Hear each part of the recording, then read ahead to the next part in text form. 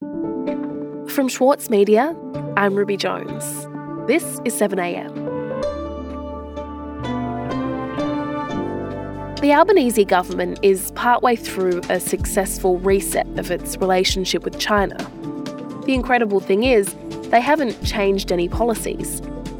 But will a change in language be enough to fix a diplomatic rift? And what's next for Australia's relationship with the Pacific, where it's trying to balance China's influence? Today, national correspondent for the Saturday paper, Mike Seckham, on the turnaround in how Beijing views Canberra. It's Thursday, July 21.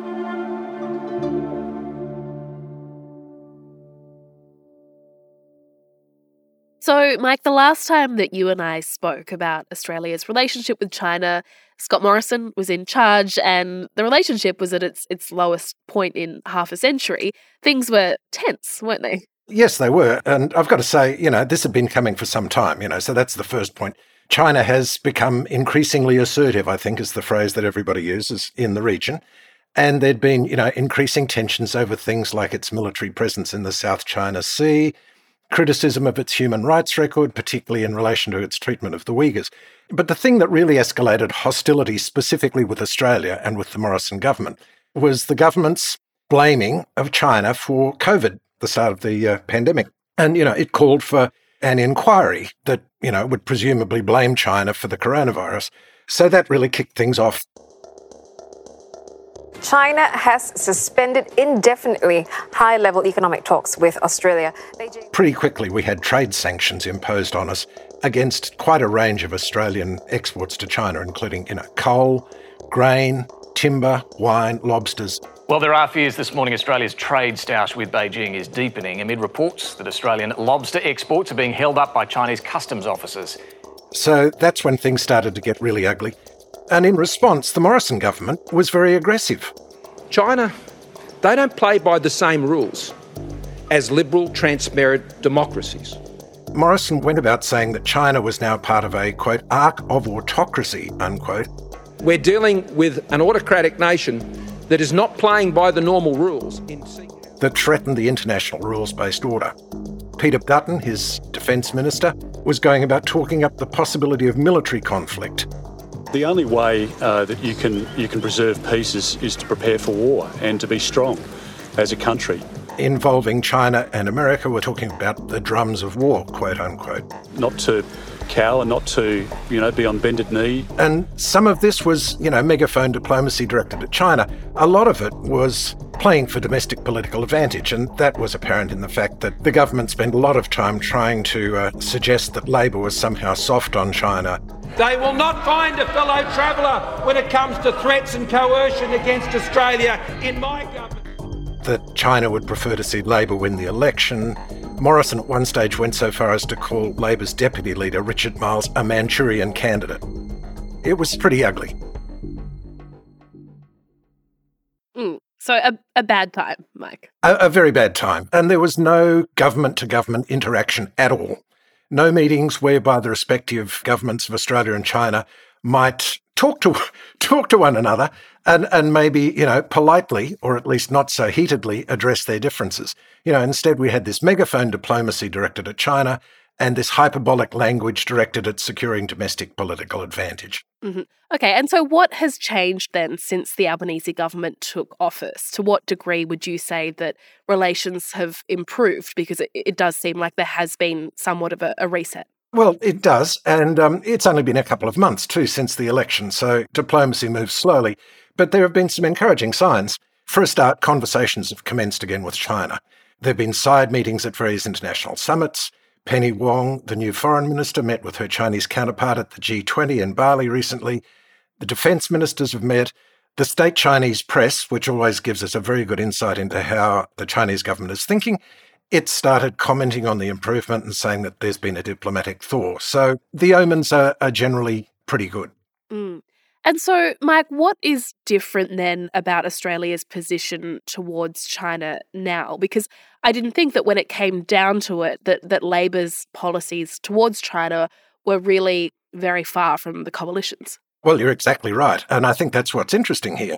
there really is no material difference in policy terms between the two sides of politics. There wasn't before the election, despite what the government tried to portray, and there still isn't. And I spoke to Hugh White about this, and he's Emeritus Professor of Strategic Studies at the Australian National University, and he's previously written a defence white paper for Australia.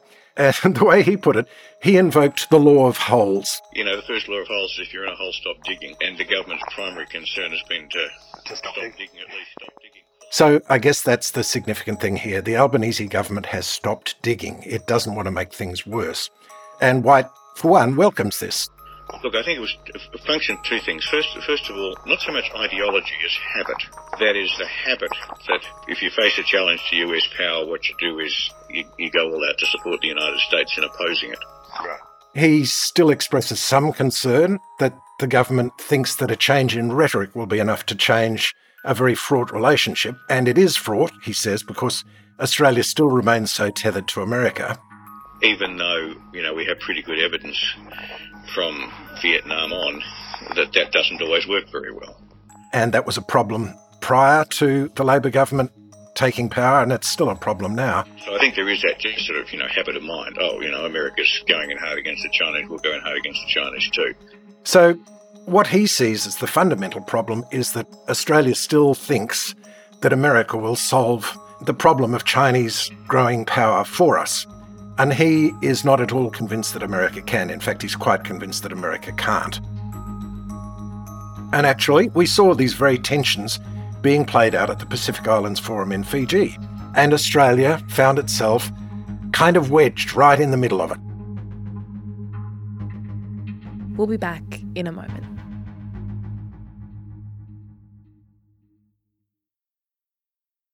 Need a reminder of what political leadership looks like? Australia's master of political satire, Jonathan Biggins, is back embodying the iconic Paul Keating, visionary, reformer and rabble-rouser. Due to overwhelming demand, one-man comedy The Gospel According to Paul is returning to the Opera House, on from the 4th to 23rd of June for its final term ever.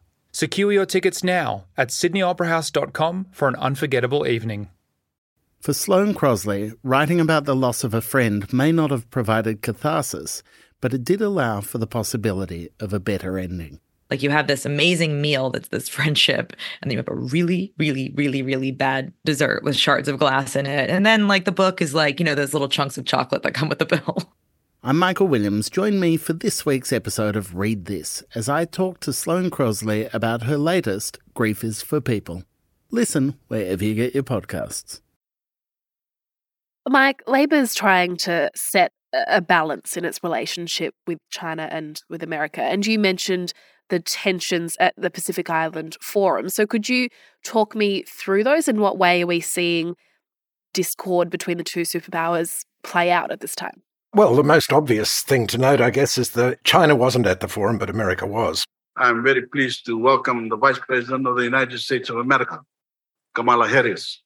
Thank you, Mr. Prime Minister. It is my honor to join you, and thank you for inviting me. The US Vice President, Kamala Harris, appeared by teleconference, and she promised great largesse to the island nations, hundreds of millions of dollars in aid. The United States is a proud Pacific nation, which is why President Joe Biden and I seek to strengthen our partnership with you. But at the same time, she was using the kind of language that reminded me of the Morrison era.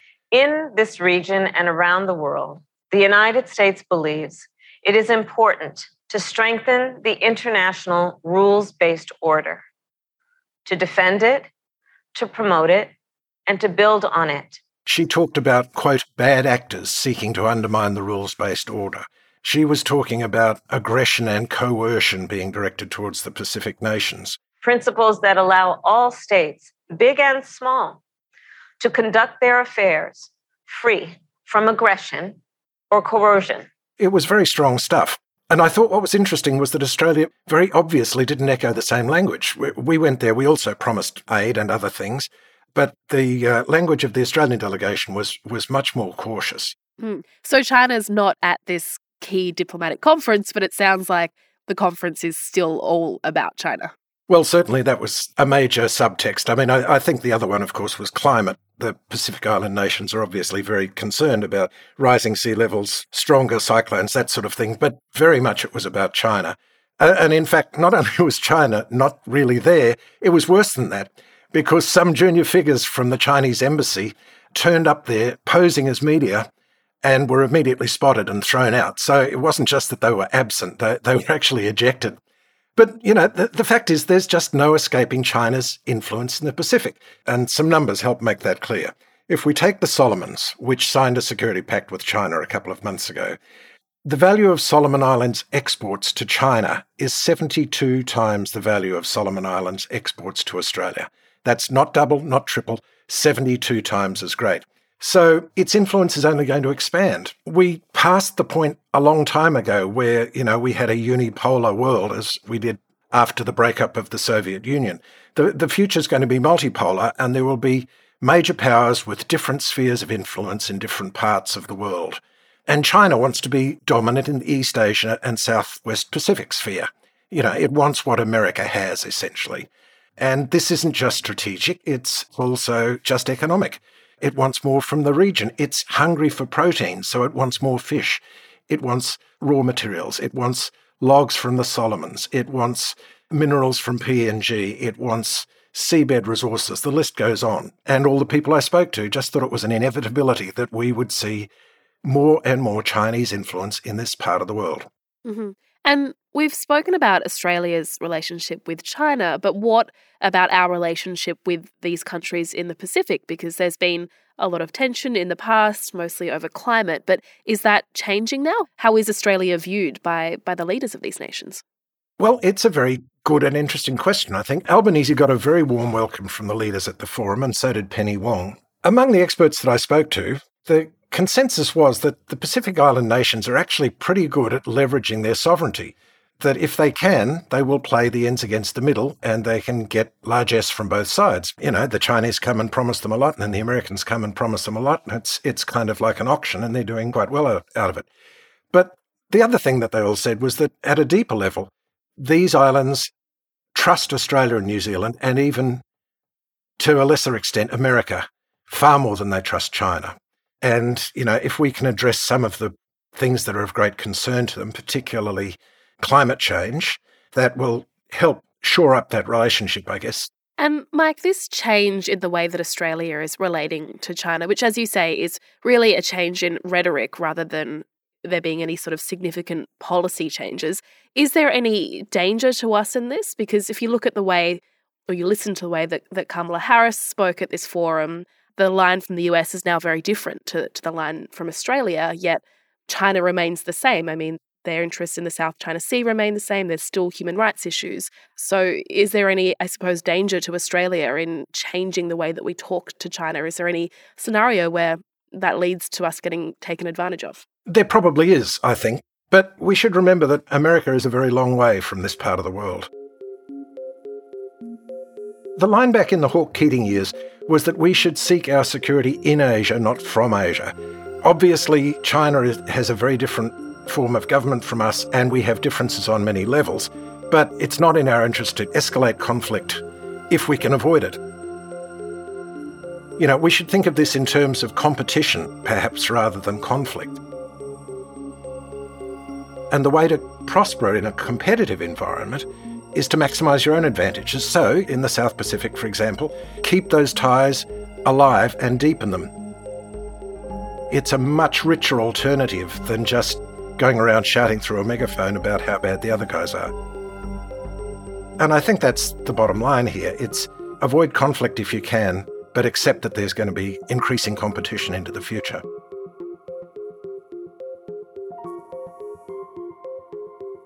Mike, thank you so much for your time. Thank you very much.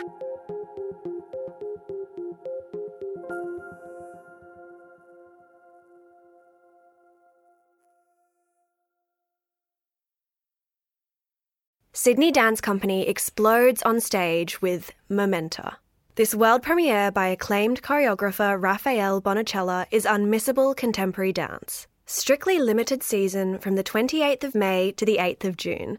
Book now at sydneydancecompany.com. Also in the news today, New South Wales MP John Sidoti has been found to have engaged in serious corrupt conduct by trying to influence local councillors to benefit his family's property interests. Sidoti allegedly threatened councillors' jobs if they did not vote in his favour. On Wednesday, the Independent Commission Against Corruption said it was seeking advice on whether any criminal prosecution should be commenced. Sidoti denies all wrongdoing. And in Victoria, Premier Daniel Andrews has publicly apologised for his party after Operation Watts released a scathing report which investigated branch stacking and corruption within the Victorian Labor Party. The joint investigation from the state's integrity agencies found, quote, a catalogue of unethical behaviour, including widespread misuse of public resources, nepotism and ongoing corruption risks.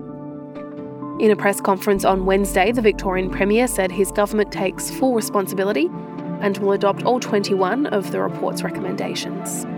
I'm Ruby Jones. This is 7am. See you tomorrow.